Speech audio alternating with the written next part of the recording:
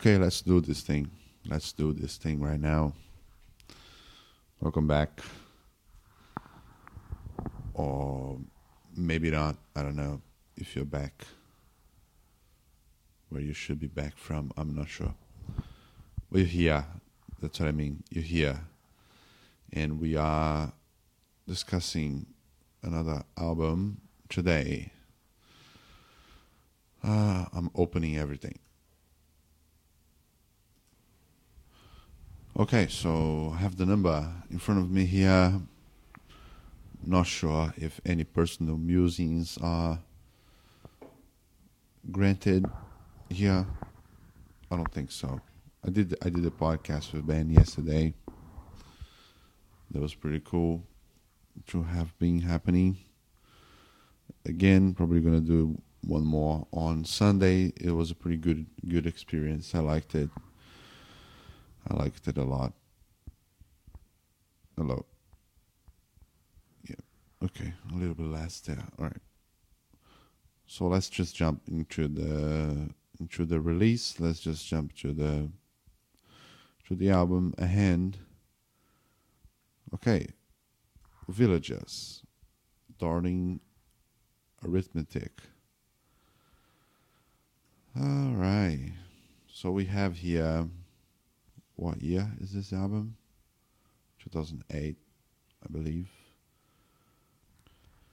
No, it's 2015. 2015 is the year of release of this record.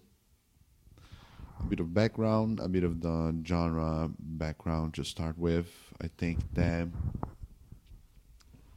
the project Villages is part of a sort of renaissance.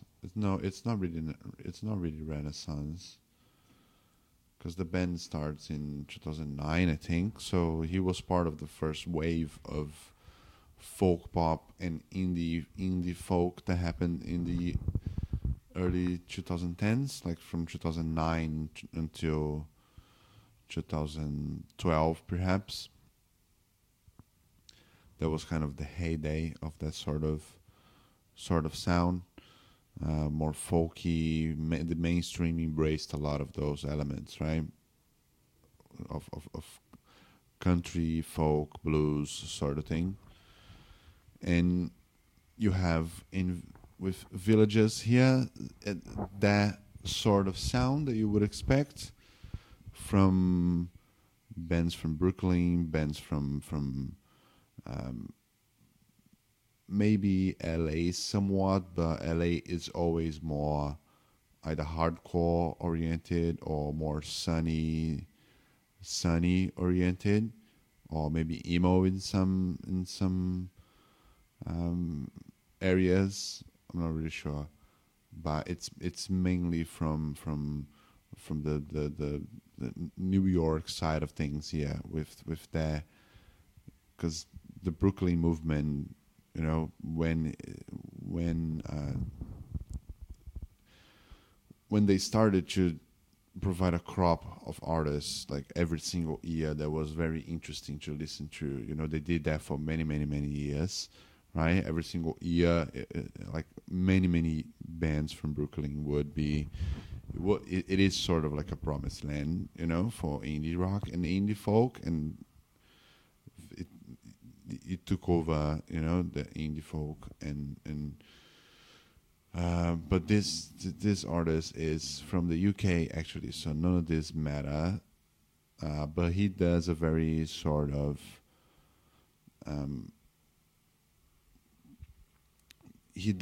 like something Americanized in terms of how the blues is put into it, and how the folk side of American folk side of things. He doesn't have much of British folk in his sound.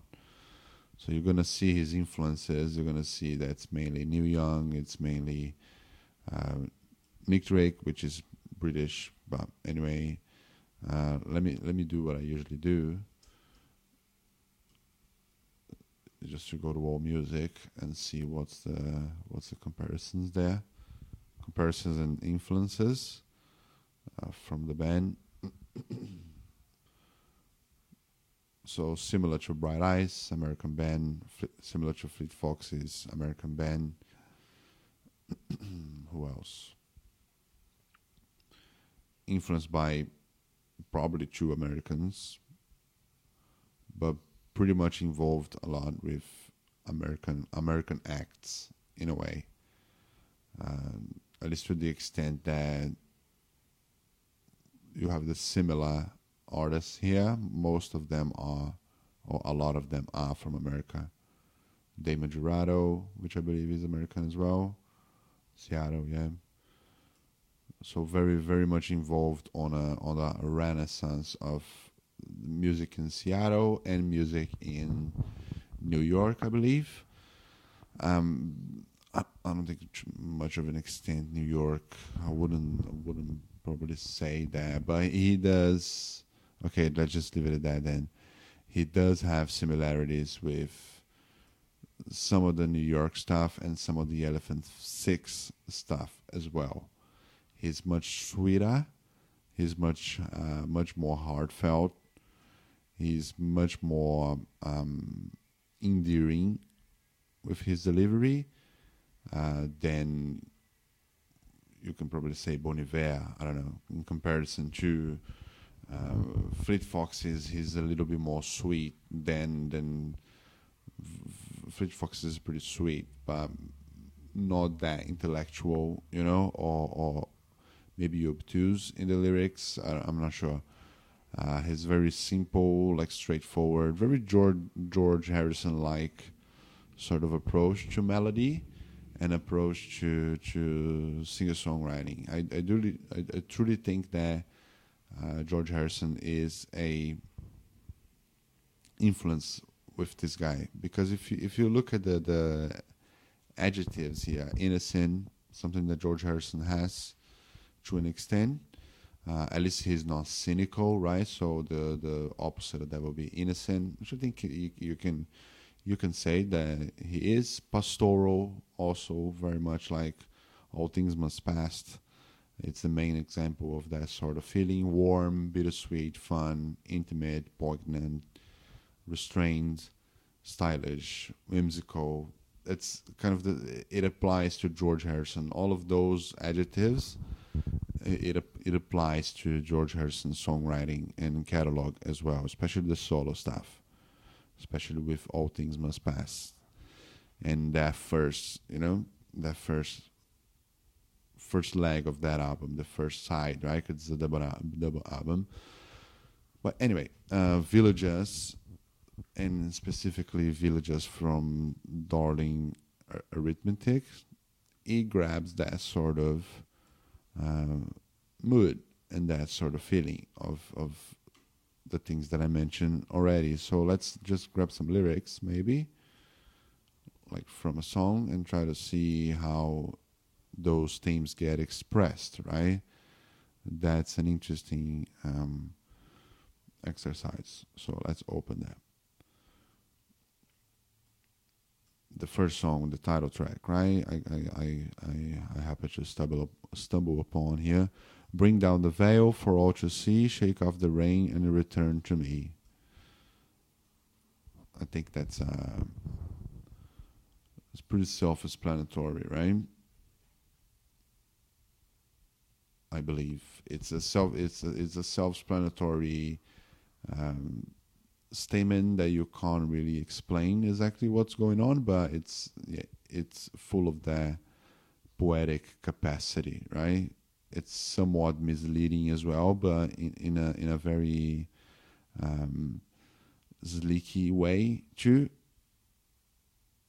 So bring down the veil for all to see, shake off the rain and return to me. He uses two acts, right, and two actions, both to expose something and to get rid of something as well, with shake off the rain and return to me, right? So he's sort of saying like, oh, you're full of veil over your eyes, and you're full of water from the rain, So yeah, something like that, right? Just start to see things for how they truly are, and the result of that is you returning to me, right? So that's interesting. The implication of desire and the consequence of the actions that he's proposing has the consequence of you being closer to me. So if ours was a dream, the phantom a sacred scheme, then how did it end so quick, my darling arithmetic? Okay, yeah, it's also lamenting the continuation of the narrative here is that he she didn't do what he was telling for her to do, right? Am I recording? Yeah. So how did it end so quick, right? Because when you feel like you really like someone and you're really infatuated by someone, um, nothing is enough, really. You want, you know, more of them as possible. So it is gonna feel like it ended quick either way, because we don't have like a sense of time of exactly what he's talking about. We can't have a sense of like their relationship if they live together, you know, that sort of thing. We don't have that information yet. So he's pretty much living in the realms of desire and in the realms of like a romantic hallucination of sorts, right? With the figure of the phantom as well being there. So you have those themes kind of being played too. All right. And then on the next one, you boxed up your clothes, cleaning out your room, laying your bed, flew to the moon. So you have here like the actual concrete terms of whatever this relationship is being described there. You get a glimpse of the scope of the relationship that she definitely lives with him, and she is leaving, right, by cleaning the room. So again, describing actions to get meaning to the progression of the relationship, right? That's pretty much what's going on here. It's a sort of a bridge, right? It's literally a bridge between the two sides of the song, the beginning and the end. So let's see how far did this go. Are you hiding up here? Did they force you to disappear? Is it all just a dirty trick, my darling arithmetic?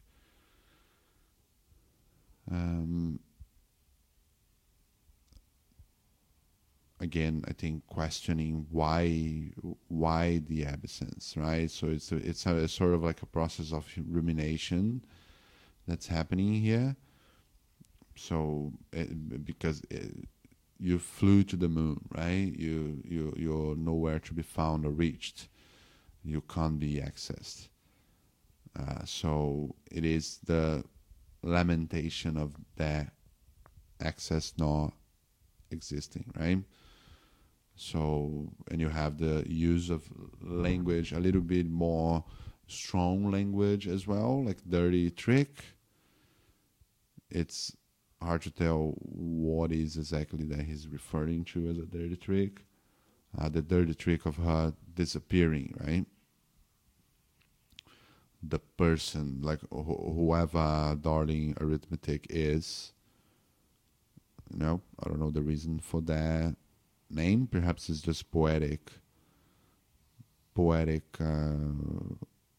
opportunity there, because it's an interesting idea. It doesn't necessarily needs to be linked to any sort of real trait on someone. I don't know. It seems like an interesting enough of an image, right? And it's the name of the album as well, so that speaks to that strength too. And the merchant says, and the merchants say what they always said, and the lenders say what they always said, but they only serve a soft reminder that you are dead, my darling. Okay, so yeah, and gives the misdirection, right? It's yeah, it's wow, it's really potent, like the way that he constructs everything in here. So I suggest that you have the lyrics of the song in front of you when you listen to this, because that's what I have now. So he starts like, yeah, sort of like a 66 Cents, right? The movie with Bruce Willis. It's kind of like that feeling. So she was dead all along, right? So the reason that she flown to the moon was that she was dead. Flown. It says lay in your bed, which is the coffin, right? Um, yeah, and he boxed up your clothes and he cleaned out your room, right? So he's he's the only one that's making the action. So okay, I guess I like analyzing the lyrics like this. It's interesting, I believe. Yeah. So it deals with like terms of um, deals with the terms of grief and courage within grief, right? And the grief that we get when we separate from someone, and when the larger sense of grief of someone dying.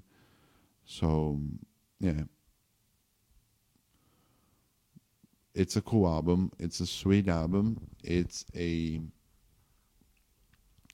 You can think of The Tallest Man on Earth also as being like a sort of a very similar idea there. So, and you have Bill Callahan as well as a sort of uh, in the spectrum, right, between Bon Iver and Bill Callahan, which I think are two very different things in the very same kind of scene, and they can be seen. They can be easily be put together on a lineup, on a festival, but the sounds are way the propositions, especially with the way of the vocals being delivered, right? Bon Iver has the classic falsetto and all that, which I don't know to which extent he will remain using it. I believe he will for the rest of his life.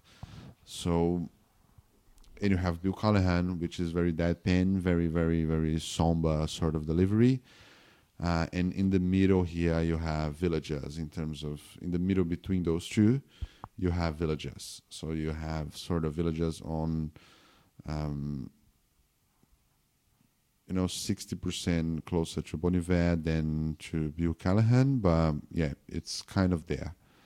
And then it adjusts according, with the actual dimension of sound that you're talking about.